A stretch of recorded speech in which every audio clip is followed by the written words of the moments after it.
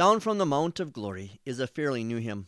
It was written by Werner Franzmann in 1968 while he was the managing editor of the Wells Northwestern Lutheran, now called Forward in Christ. You can read Mark 9, chapters 2 through 9 for the biblical account of Jesus' transfiguration, which is the basis for Franzmann hymn. Verse 1.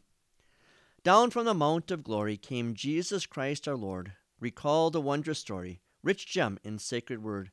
Again your faith will view him in double glory here. The greater homage due him will in your life appear.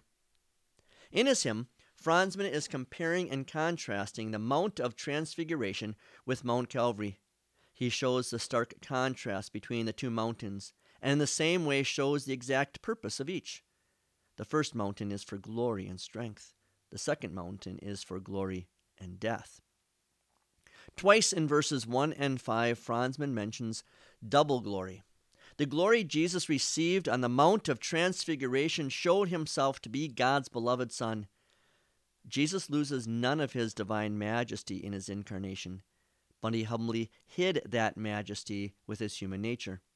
Now, on the Mount of Transfiguration, Christ's glory shines through his human nature. The glory Jesus received on Mount Calvary is different. Though he is the Son of God, who is the creator of life, he freely chooses to die at the hands of his creation so that he might then save these sinful creatures. Jesus' glory is revealed in his humility on the cross. Every year at the end of the Epiphany season, before we move into the season of Lent, we are invited to revisit this first mountain. What happens there? Annually upon the Mount of Transfiguration, our faith will benefit, and its fruit will in your life appear. This is what happens any time we stop to ponder and digest God's Word, the Word made flesh in Christ. Verse 2. Transfigured Christ the lowly stood radiant in the light, light found in Godhead solely for human eyes too bright. Then came a voice from heaven, confirmed what here we see. The words, "My Son," were given to seal his deity. This verse describes Jesus being transfigured on the mountain. Another word for transfigured is metamorphosis, a complete change in form and appearance.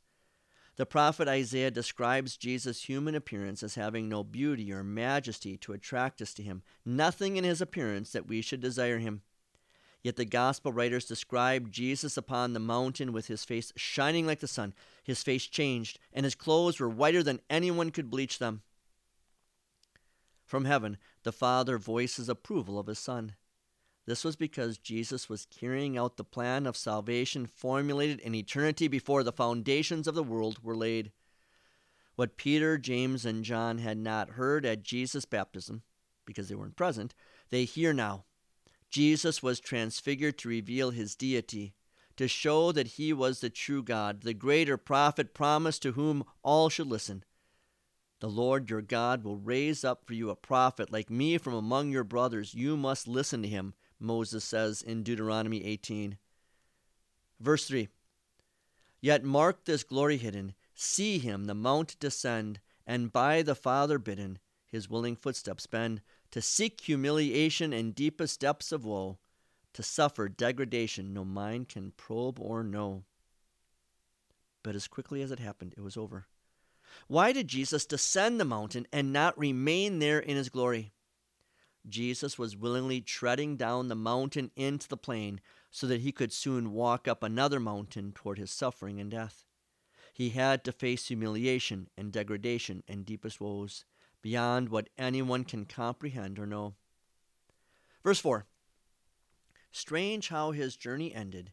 In love, that is his fame, our Lord again ascended a mount, the hill of shame. Upon the cross he proffered himself to agony. His holy soul he offered to set the guilty free.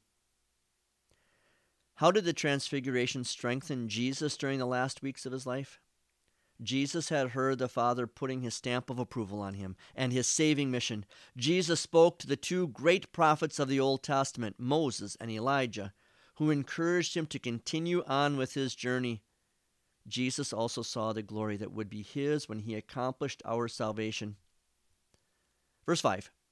Then hail the double glory of Jesus Christ our Lord, and let the wondrous story full peace and joy afford. The holy mount acclaims him the majesty divine, Mount Calvary proclaims him Redeemer, yours and mine.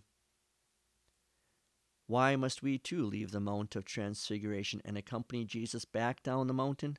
Why can't we just stay in the joyful season of Epiphany instead of trudging through the dark and mournful Lenten journey to Mount Calvary?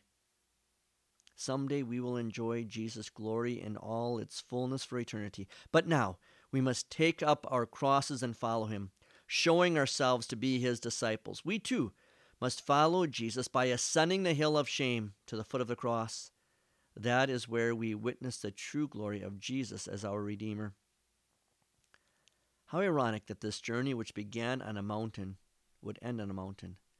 But this time not of glory, but of shame. There Jesus offered his life. He gave himself over to agony on the cross to set guilty sinners free and afford full peace and joy for all. Down from the Mount of Glory sets before us beautiful bookends to the Lenten season. We ask God to bless our Lenten journey from mountain to mountain.